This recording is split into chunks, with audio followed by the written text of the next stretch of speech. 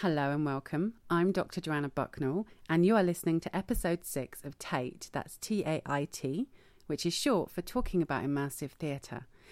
Pretty much as the title of the podcast suggests, I go out and about and I talk to people who are involved in making, performing, directing and producing immersive performance about the work that they do and some of the processes that they have to go through to get that work out to you, the general public. So, let's just get to it. I'm here at Battersea Arts Centre with artist and producer Seth Kriebel to talk about his immersive performance work. So Seth, could you tell everyone who's at home listening a little bit about yourself and your background?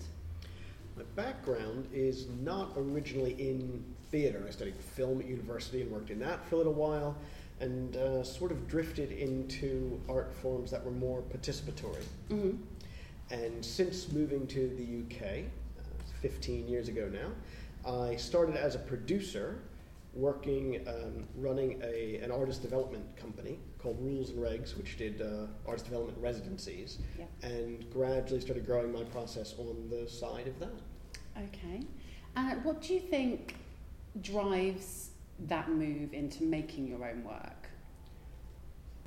The drive, I don't know if I can really answer that because I've always been interested in making my own work. It's just finding I've always been interested in making my own work, so the producer activity is more something that supplements that. Mm-hmm. It's just about finding the right modes of expression for that work. So the Rules and Regs work, where I was really supporting other artists in their development, that program had a very, very strong curatorial strand that I found really interesting. We would make rules by which the artist had to make new work. So there was a strong involvement. I wasn't just organizing who went where, when, and that sort of thing. It was really getting involved with the artist. So that, to me, was making my own work after a fashion, but more direct engagement with audiences. That's always been interesting. It's just finding the right,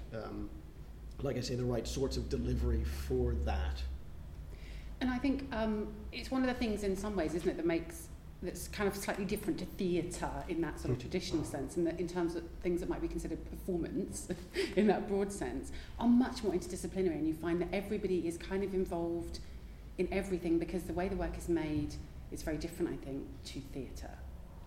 I don't have any formal theatre training, which anyone who's seen my work will probably be able to tell you straight away. I do work with theatre makers, they're called proper theatre makers, who have been trained in how to do this, so that when I start throwing these odd ideas out, they have the toolbox to say, okay, that's interesting and maybe it would be best put in front of an audience this way, and we can sort of move together. They, coming from a more traditional theatre background, and me coming from that's interesting, a bit of a magpie kind of background, and together we find the right way to put it in this context. Mm-hmm. And I think that's not uncommon actually with this kind of work. People like Robert Wilson come from a completely different background to the theatre, and I think it kind of started in the 60s really, didn't it, this sort of shift. And actually, I'm a maker myself, and when I come to try and collaborate with other people, I find actors the most problematic, and I much prefer to work with people from outside of that sort of formal training.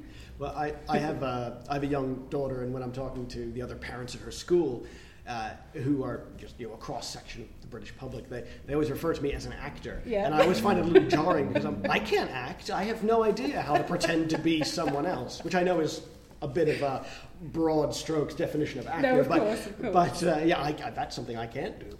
I have exactly the same when I say to people, what do you do? Well, I'm in theatre. Like, oh, you're an actor. And instantly you're kind of like, I don't actually know how to kind of... Not really. No. So it's difficult. So that leads me to kind of my next question, really, which is, what do you think at the moment makes your work distinctive? Distinctive? I don't know if it is. There are companies making game-inspired work, certainly. Mm-hmm. There are companies making immersive work. And there are companies and individuals making work where those two things intersect, and I think I'm sort of in that area. And it's not a hugely broad field. No. So amongst those people who are doing things that are roughly similar to the sort of stuff I like, I think we all just have our own different approaches and different aesthetics. So I'm not familiar with anyone else who is currently working in the niche within the niche that I'm doing. It's the same sort, the broad strokes is the same sort of thing, but I follow this aesthetic and this mode of interacting, and this is how I build a show, and other people do it slightly differently, and so there's a nice variety of different ways to approach a similar interest. I think you've touched on something there that I'm really interested in kind of chatting to you about, and I've talked to other people about this too, but this term immersive, I mean, for me as a maker and as an academic, it's so problematic because it's so broad. It's kind of used to talk about everything, and The Londonist actually said about A House Repeated that your work turns the concept of immersive theatre on its head. And I've noticed in some of the things your work's talked about as performance games, other things it's talked about as interactive. So how would you talk about the work? It's a tricky one, and I use the word immersive fairly flippantly because it's one of the terms that's floating around out there now, which a lot of people are starting to use. So it's useful in that it might give people a way into the work. They might think, oh, it's sort of like that. So I try not to get overly hung up on terms, which is maybe a hangover from my rules and regs days when we were sort of nominally working in the field of live art, and then that opens up a whole problematic, what is that? Yes. avenue. And that was a big discussion 10, 12 years ago. Yeah. So now, immersive. My work is definitely interactive. It is completely interactive. There is no piece where I could do it to an empty room, which again is kind of maybe a broad strokes way of defining interactive. In terms of immersive, it is, I guess the way immersive is usually used as a shorthand for some sort of promenade theater, where with usually a lot of production design. So a big environment is made, and audience is given more or less carte blanche to go where they like, and that's great. My work is not immersive in that way, and perhaps that's not a term I should be using. I know Exeunt the other day had a big article on about what immersive, what's wrong. I don't want to do them a disservice. Let me start that over. Exeunt the other day had a big article on talking about immersive theater and where it's going and where it's been and what that term means. So I tend to think about my work as interactive, as storytelling. It's immersive in the sense, it's imaginary immersive, if that makes any sense. Yes. The basic aesthetic which I tend to use in most shows is very lo-fi. There's nothing in the room. It is the exact opposite of a punch drunk. Which really high-end, detailed, lovely production design. I've got a room, maybe a chair, that's it. But I come at it more from a storytelling point of view and describe an environment and try to get the audience to join me in imagining it. And then I tell them what options they might have to move around or do things in that imaginary environment. And then they say, I want to go through the door. And then I tell them what. Now you're in another space, and now it is like this, and now you can do this or that. So it sort of functionally works like immersive theater and interact. Immersive theater is interactive in the sense that the audience is interacting with the environment. They're moving from point A to point B and not staying in their chair. But immersive theater is often not interactive in that it's really just promenade theater. They don't mess with the actors. The actors are up, the performers Absolutely, are... I agree. I mean, those worlds and they're beautiful and they're nuanced and you get something very specific out of it. I think there's this assumption that if it's immersive, then you have agency in a specific way. And I don't think you do in a lot of that You might have some. You might choose to look at this instead of looking at that. Yeah. When in a traditional ProsArch deal, you can choose to be there, and then you can choose to close your eyes or not. And apart from that, that's kind of it. That is your only agency as an audience member. So something traditionally called immersive, you have a bit more going on than that, in that you can follow this character or go look over there where no one is at the moment. Yeah. So it gives you a bit more, but it's just promenade, which is, I don't mean it's just promenade in a pejorative sense. It's promenade theatre, whereas interactive can be end-on proscenium arch stuff, but there's some kind of feedback mechanism between audience and performer, and the show is shaped by that interaction. And I know most actors will tell you there is a feedback of energy and laughter, and yes, absolutely. I mean, this is a bit more defined, explicit, systemic interaction. Well, I think, I mean, I research immersive, very broadly, immersive work, and I think at the moment there's almost two kinds, because people like Josephine Machon and Gareth White, who've written all the books about it, so far have talked about the fact that immersive isn't kind of an access to an interior. That's fine, but I've noticed that there's a whole nother lot of work, which I think yours is kind of more falls into the camp of work that we work together to make that fictive space, rather than that fictive space already existing for us to enter into. Yes, if space is broadly more than just a three-dimensional space. Yes, in that kind of really conceptual, material and conceptual kind of way.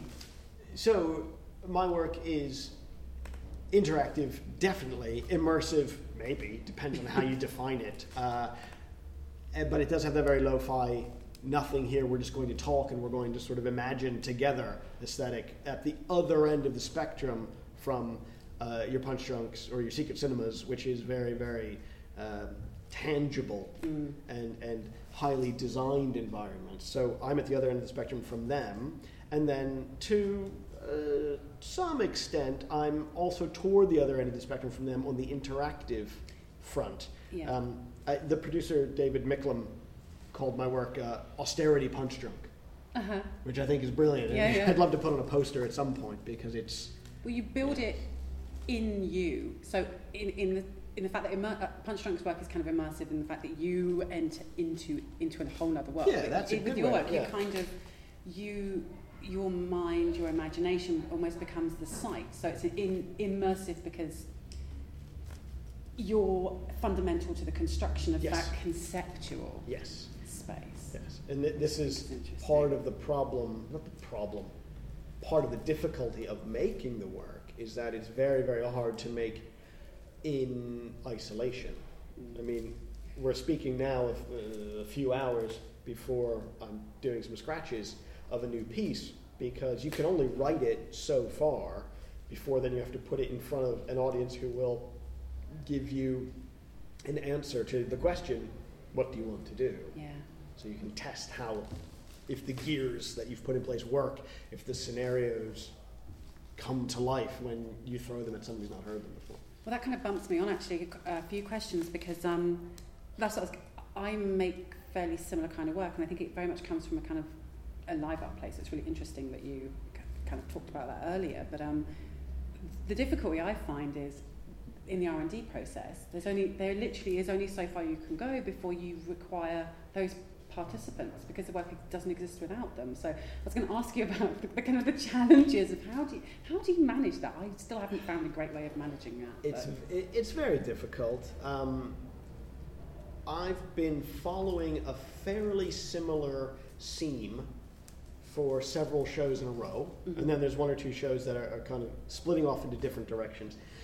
So for the newer work, I can build on a lot of the experience I've gained along the way. Yeah. So when I was making A House Repeated, I had the experience of, I think at that time, 5 years worth of different versions of The Unbuilt Room. Yeah. So House Repeated is longer, and it has different sections where more happens.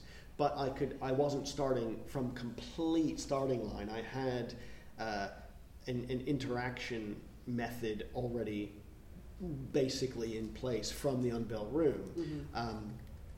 And then there's a lot of just trying to think it through and working at the desk with a piece of paper, which I think is out of fashion now. Or it's been for a while. I'm really old-fashioned. I use papers. I use paper still as well. But then eventually you do need to stick it in front of some people. So it's having supportive people and institutions who will give you a room and a place to scratch. I've done work in progress things at the whoever's editing this, cut that out, please. 'Cause I almost just slipped there. I'm getting very tired. I've done work in progress things at the Marlborough Theatre in Brighton. It's very supportive. BAC here, fantastic, and they're another home from home for me now. And there are groups of people who I trust to bring in very early, who have seen the work before, and who are not surprised by what happens, but you need to test, is this particular thing going to work? And then once you get it to a certain point, then you can put it out to a public scratch process like we're doing tonight, where we'll have people who might not have seen anything like this before getting a first taste, but we're still in a real bumpy phase. And there is no substitute. You can run it in rehearsal assuming you know what the audience is going to come back to as much as you like, but there is no substitute for throwing it out to a real brain and having someone give you a curveball back that you just had no idea what was coming. Yeah, and I think that's always the case, isn't it? You always try and anticipate potentially people's reactions, responses, but there's always, I've found something that throws you a complete curveball and you're like, wow, okay, I never even considered it from that perspective. As much as you can build up a form, a mode of interaction where you say this, I say this, and we go back and forth, even no matter how tightly scripted it is, and all of my stuff is really very, very tightly scripted, you find in the actual moment of performance, you have to rely a lot on, I hesitate to call them improv skills because it's not actor comedy improv skills, but within that very tightly defined kind of algorithm that you've come up with, when the audience throws in something, you sort of have to trust yourself to put it through the black box, and whatever pops out in that moment pops out. And I think I was going to ask you about this too, there's a real skill to performing in this way, and there's no kind of training you can do that prepares you for it. I think it literally comes from sort of experience. I was going to ask you about how you felt about what happens in performance. It's just a building up experience over the years. Like I say, a lot of these shows have very similar interaction methods. I've lost track of how many different versions of the Unbuilt Room I've done, which is the 6 people at a time, 20-minute kind of basic version of this interactive fiction storytelling stuff that I do. And I've done bespoke versions for this museum or that theater. So the content has changed, but the form stays the same, and the form, the way in which you interact with the audience stays the same.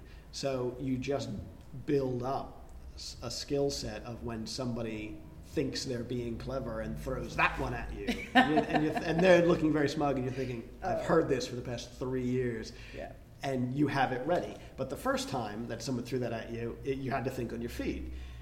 I don't know, you just get, the only thing I can think it's like is a stand-up comedian who has to be ready for a heckler.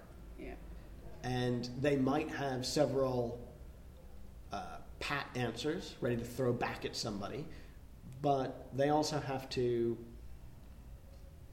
think on their feet. They have to improv, but they're doing it not in character, but within their performance persona. Yes. So when you're doing the work and it is truly interactive, even if, I'm going to come back to what I mean by truly interactive, but when you're doing the work and you're in the moment and you think you have all your plates spinning nicely, and somebody throws something at you. You say, "What would you like to do?" And they say, "I want to," and you go, "Oh, no one's ever said that before." Staying in your performance persona, trusting in the way that you have handled these things in the past, and you just throw something out there, and sometimes sometimes you lose it and you crash and you just. But I guess the way my shows specifically are structured is that I usually start by introducing myself. "Hi, I'm Seth, and we're going to do this now." So when and then I sort of go into a bit more performance-y mode, less chatty mode, a bit more I am the game mode. But still, it's a great pleasure for the audience sometimes when you let them see that you're cracking a bit, and you kind of you got me there, but we're gonna try to carry this thing on now, and everybody has fun together. And that's the point of the interactive stuff, like you said. You really are working together. Yeah, and there's a real playfulness, and I think because you're there as yourself, but it's this kind of performative version of yourself that's marshalled by the rules, tasks, or kind of game mechanics that you have set up. And I think you're right in saying it's a case of you just have to trust in all of those things that you've set up and you've spent the time developing, because actually they're the mechanics are actually what, or even if you laugh, even if something goes terribly wrong, you can pick the mechanic up again. You keep going. Pushes you through. The Unbuilt Room was originally came from me thinking about those old, late 70s, early 80s computer games, the interactive fiction stuff like Colossal Cave Adventure, and the really first of the interactive fiction stuff, and that I played growing up, and then taking those that form and what would it be like to do that live, and here we are, however many years later. So the early versions of Unbuilt Room, my performance persona was much different, because I was very much viewing it as me playing the computer. Yeah. And over the years, I think I said I'm not an actor, I have no theater training, so over the years I've come to realize that makes conceptual sense, but it's not maybe the best way to bring the audience in. So it's really funny when I think back to the early shows and how much warmer the performance persona is now to then, and how much more effective it is to get people to cooperate in your in this sort of imaginary thing that you're trying to lead them through. It's about an invitation, isn't it? You have to you have to find a way to make even if you're doing something fairly challenging and something quite difficult, for example, like what Adrian Howells does, but it's the way the invitation is couched and the way that you're made complicit, I think, becomes significant for whether the audience will play with you or not. I work with a theatre maker called Zoe Boraz a lot. She's in A House Repeated. She's in the new piece tonight. And we talk a lot in rehearsals and in devising, because the game is largely written, and then we take it into the space and devise a bit of how it will be sort of realized. And we talk a lot about invitations and permissions, because you can tell an audience that they can talk to each other. Yeah. But that doesn't mean they're going to. The number of times they talk with each other, it'll really help if you talk with each other, and then a third of the way through the show, no one has spoken to their neighbor, and at some point someone will say, "Can we talk to each other?" I'm just thinking, I did tell you many times, but just saying it doesn't mean it, because you have how many years of being told to shut up in the theater. Of course, and it's ingrained, isn't it, in those spaces. Yeah. So to give permission to behave in a slightly different way, so there's the invitation to come, we're going to do this together, and then it's okay, you can do these other things, invitations and permissions. And I think a little bit of damage was done in the 1960s with some participation that was difficult and challenging, and that was really confrontational. So sometimes the word participation and interaction frightens lots of people because of that legacy.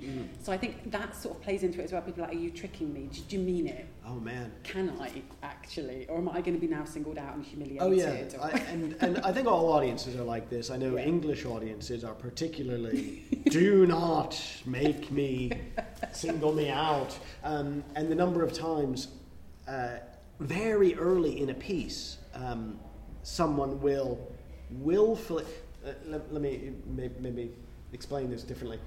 The number of times very early on in a piece, at the beginning we'll do a little tutorial. This is how you express what you want to do.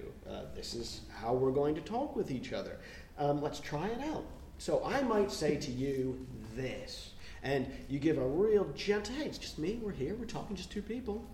And you give a real easy lead. So you can open the door. What would you like to do? And you say, I want to run away. And you, well, okay. But that is within, that is your right. If you want to say, I want to run away, it's probably not going to get you real far within the structure of the game. Yeah. And I just gave you a nice gentle lead. So maybe take it. And you talk to people after, and they say, oh, well, I thought you were trying to trick me. Yes, and you give them absolutely no reason to think that. No. But there's something that just says, no, there's no, the audiences come in with very little trust. Yes. And that's not their fault. It's something that you need to be aware of, and you need to build trust from the absolute moment that they hear about the show in the way that it's publicized, and from the moment they meet you, and then you absolutely cannot trick them, or it's all gone. Yeah, immediately. But if you do, if you are honest about it, this is what we're doing, it's fine, and they gradually start to come out of their shells and go, okay, I guess I do trust you, and it is just us in here, and he hasn't asked anyone to stand up and sing or take off their clothes or do anything crazy, and thus far he hasn't done anything crazy, so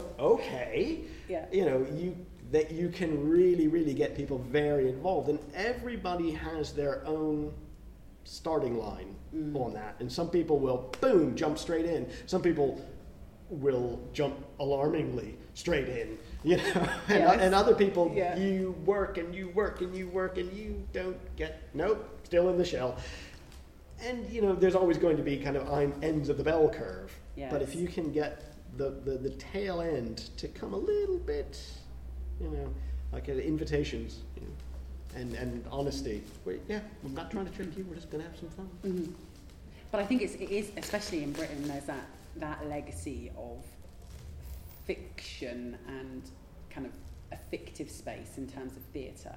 So I think there's always that worry: are you for real? Do you think different spaces make a difference? So if you were to do it in a gallery setting, or which you have in museums and things, do you engender more trust immediately in those spaces? No, I don't know why. I think it's more something with a national character. No, that's not fair to say because I haven't tried it in other countries. I think it's maybe something more it's not to do with the arts or with theater, it's to do with society, with how people treat people. I might have a guess, and it is, I hasten to add, a guess as to why English audiences, more than British, but just English audiences, are very, very reluctant to engage. One, I'm sure there are lots of factors here, and we're talking very broad strokes. One of the things as an outsider that is very difficult to negotiate or to navigate in English society is the use of subtext. You just cannot be honest. You just cannot say what you mean. And I've been accused of all kinds of things when what I was really shooting for was sincerity. And I mean that.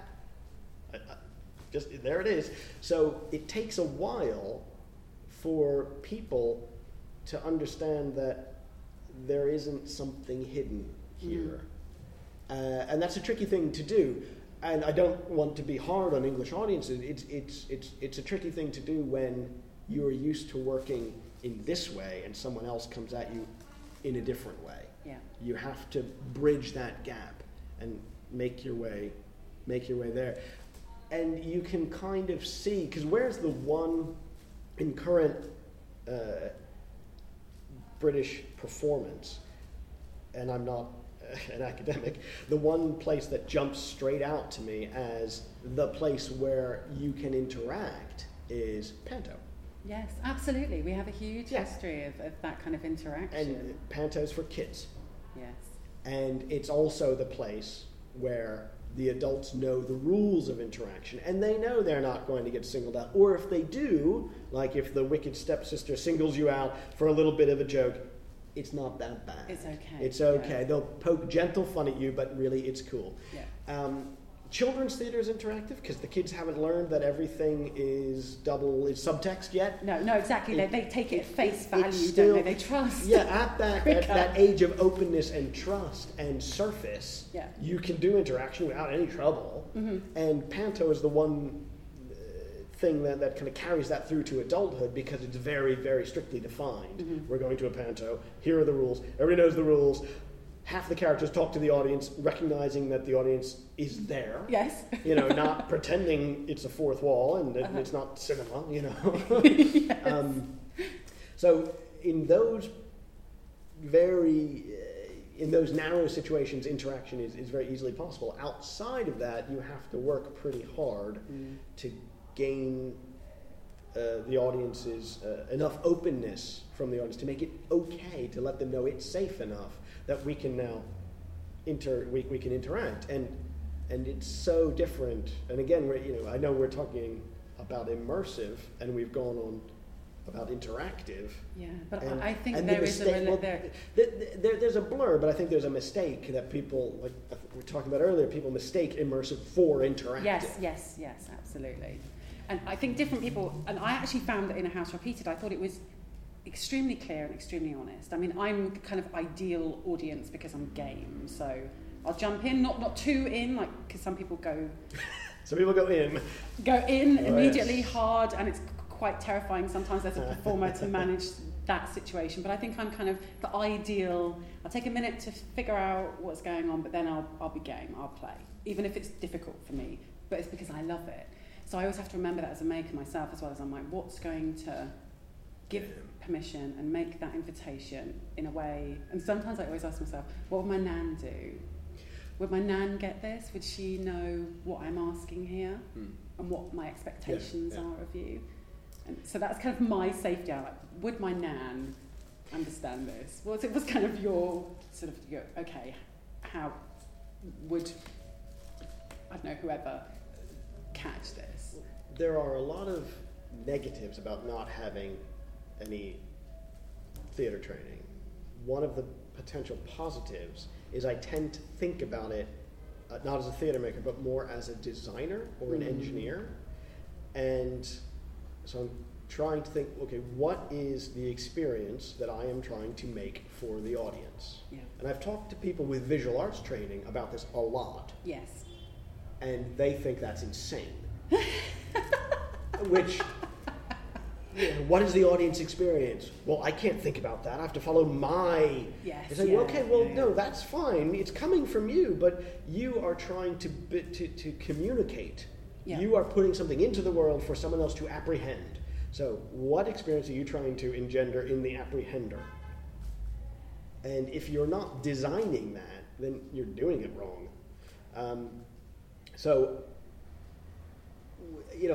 Like you say, you will my nan get this? That's a nice, I think about, would my mom and dad, would they get this? And if the answer, well, it depends on the audience that I'm trying to reach. If it's a general public audience, I need to go, no. Like, give me, a few minutes. I'll finish this thought. So, sorry, editor.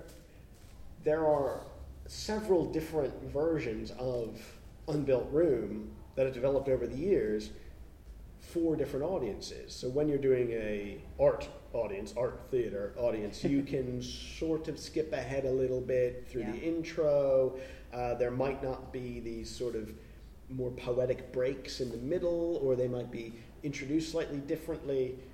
When it's a general public audience, then, I mean, we learned this the hard way doing a show at the Science Museum, and I found myself quoting Dostoevsky at a 7-year-old, and neither of us were having a good time with it. Wow. Yeah, and I thought, after that you kind of go back and re-examine and think, okay, what would he have liked? Yeah. He wanted another puzzle. Okay, Yeah. let's do another puzzle. And then the theater crowd, they might appreciate that punctuating moment of heightened language or movement or something that might not work in the other context. So you're still doing the same thing, but you're tailoring it to try to make that experience that you are offering. You have to know to whom you are offering it. Yes. And I think it in some senses there can be general, but I think often you are speaking or making that invitation to a specific audience. And I think venues like this draw a really particular audience, and I think most spaces are like that. I mean, when I come to BAC, I expect really specific kinds of work, and I come to BAC for that kind of work. Yeah. If I wanted something else, I'd go maybe to the National. If I wanted new writing, I go to the Royal Court. But if I want to see this kind of work, I come to the BAC or the Vaults or something like that. So I think there are expectations that come with those audiences, and they're kind of trained in a way. Oh, sure. or it sort of self-selects. I like. Someone took me to BAC. I saw the show. I liked it, and I like that sort of thing. And you just sort of start to find the places to which you gravitate. Yeah. I don't go to the Royal Opera House very much because it's not really my thing. No. But I come here as much as I can because it's great. But then when you move broader outside of capital A art contexts, and you're in a festival. We did Latitude last year. Well, even Latitude has a very kind of arty audience. Maybe it's not the best example. But you go to a museum, you're doing a piece in a museum, or you're doing a piece at a different family festival. Then the people who really don't want to engage in some sort of weird performance game thing aren't going to. No. And fine, that's fine. I don't want anybody. I don't want to force anybody in if they're not interested. It's okay. Yeah. But some people might peek their head around the door, and then you need to be there to say, "Okay, let's come in." Ready for them, instead of, "Oh, you don't speak Italian? Well, this opera's not really for you." Yeah. Door closed. And I think that's really interesting. I mean, I was really taken by House Repeated because I've been coming, I've realised recently, to this venue for 15 years.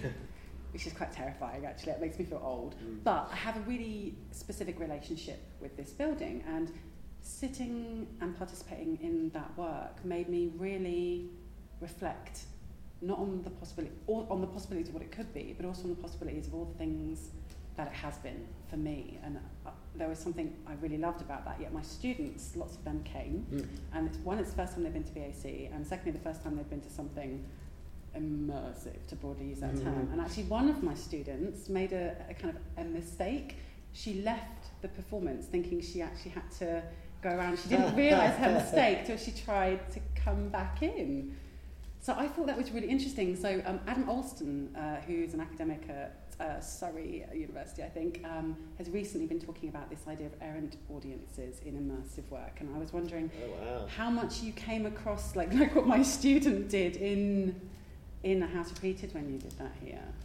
Not much.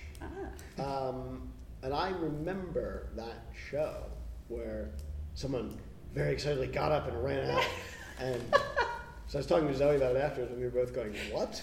Yeah, it was one of my students. Okay. I mean, on one hand, I'm glad she was enthusiastic. That's great. She didn't just sit there like a lump. Sometimes you can see that people have expectations that something else is going to happen. Yeah. And less so in a House Repeated, which is sort of a more crafted piece with it has a very intentional arc, and we start here, and then at this point you pivot to this, and then at this point something else happens, and it provides a resolution or a landing, and then we're done. Thank you very much. unbuilt room is timed. Yeah. So and I tell you that at the beginning, and I show you the timer, and I turn the timer on, and then I set it down, and when the timer rings, regardless of what's happening, boom, done. Thanks. And which is brilliant because frustration is such a big part of exploration that people, we want to know what's behind the door. Sorry. But because you very clearly set out the rules in both cases, we're going to do this is how it goes. And in the first 2 minutes, people get the feeling, get the idea of what's going on. It's very, very rare that someone thinks something else is suddenly going to happen or they need to act a certain way. Literally 3 times out of the hundreds of times I've done Unbuilt Room, and however many I've done House Repeated now, just for those 2 shows. Very, very few times somebody has stood up and moved and broken all we do is we sit and we talk. Well, the rules of engagement are very clear as well. I thought as soon as you explain what's happening, it's like, okay, great, I know exactly how to engage and how to play within these parameters here. So it's interesting because it never even crossed my mind to get up and leave. So I was so interested in the fact that she felt pushed in order to do that, which I thought was really interesting. I think at that point where you're coming with a load of other maybe expectations. You're coming with a load of other expectations floating around that you think you know what this is going to be, and then it's not that. Yeah. It's very clear what it is, but whether it's someone who, like we were talking about, isn't usually willing to interact, or it's somebody who thinks it's going to be a highly designed environment show, or it's someone who thinks whatever, all of these different expectations and assumptions come into the room, and this holds true for all performance. Everybody brings their assumptions and expectations, and it's how you take that disparate group, get everyone gently lined up, and invite them to maybe walk this way. And I think that was done really succinctly and really effectively, I thought, in A House Repeated. So I'm really looking forward to seeing The Scratch tonight. Well, don't get your hopes up too high. Very, The secret to a happy life is low expectations. Well, thank you so much for taking the time to talk to me. There's loads of other things I want to ask you, but the reality is I know you're really pushed for time, and I'm really grateful you took the time out to talk to me today. No, it's been a pleasure, thank you. Sorry I have to run on. No, that's fine. So I'm sure people at home are thinking, so where can I potentially catch your work? So is there anything kind of coming up in the next sort of 6-7 months or so that we should be looking out for? A House Repeated will be on tour. Excellent. A few dates in the middle of the summer, and then really through the autumn and into early 2017. Great. And I'm developing a new piece, again, back here at BAC, in early 2017. We'll start scratching that. Yeah. The thing that I'm scratching tonight is actually on in the Brighton Festival within 2 weeks. Wow, okay. The 20th and 21st of May, so I imagine that will already have gone. Yeah, I might have to tweet. I'll tweet about that because I live quite near Brighton anyway, so yes, I'll tweet it out. So that's what this is for. But really, House Repeated is going to be out on tour, and then working on a new piece of another imagined, immersive, interactive thing. Where's the best place for people to find out about these things? Is it your website, Twitter, Facebook? Website, which is sethkriebel.com, which then directs you to individual show websites and all over the place. Lovely. And are you on Twitter as well? Yes, at Seth Kriebel. Yeah. Excellent. So it's easy to find you, and I'm sure people at home will be going and having a look now. So again, thank you very, very much. Thank you. I really appreciate it. I really hope that you enjoyed that episode. Please do share with anyone else you think might find it interesting, insightful, or useful. And do get in touch. I love to hear your thoughts, comments, and feedback. And you can do that in so many different ways, but the best way is usually via social media. So you can leave a comment on Facebook, on YouTube, or you can tweet me on Twitter. Next month, in episode 7, I am going to be talking to Anthony from Death's Head Productions, who is a practitioner who visited London last month from New York City. And I'm not going to say any more than that at this stage. Next month, all will be revealed. So please do tune in. All right then, until next month. Bye-bye. Just a little PS. Tickets for Wishbox are now on sale at the New Theatre Royal. So if you'd like to come down and participate, then you can get your tickets either online on the New Theatre Royal's website or via their booking line or over the counter if you're based in Portsmouth. And one final little thing, I just wanted to give a shout out to my mum and dad to say congratulations, because on the 9th of October, it's actually their 40th wedding anniversary, which is enormous. So congratulations, mum and dad. 40 years, Ruby wedding anniversary. Nice one. All right then, until next month. Bye-bye.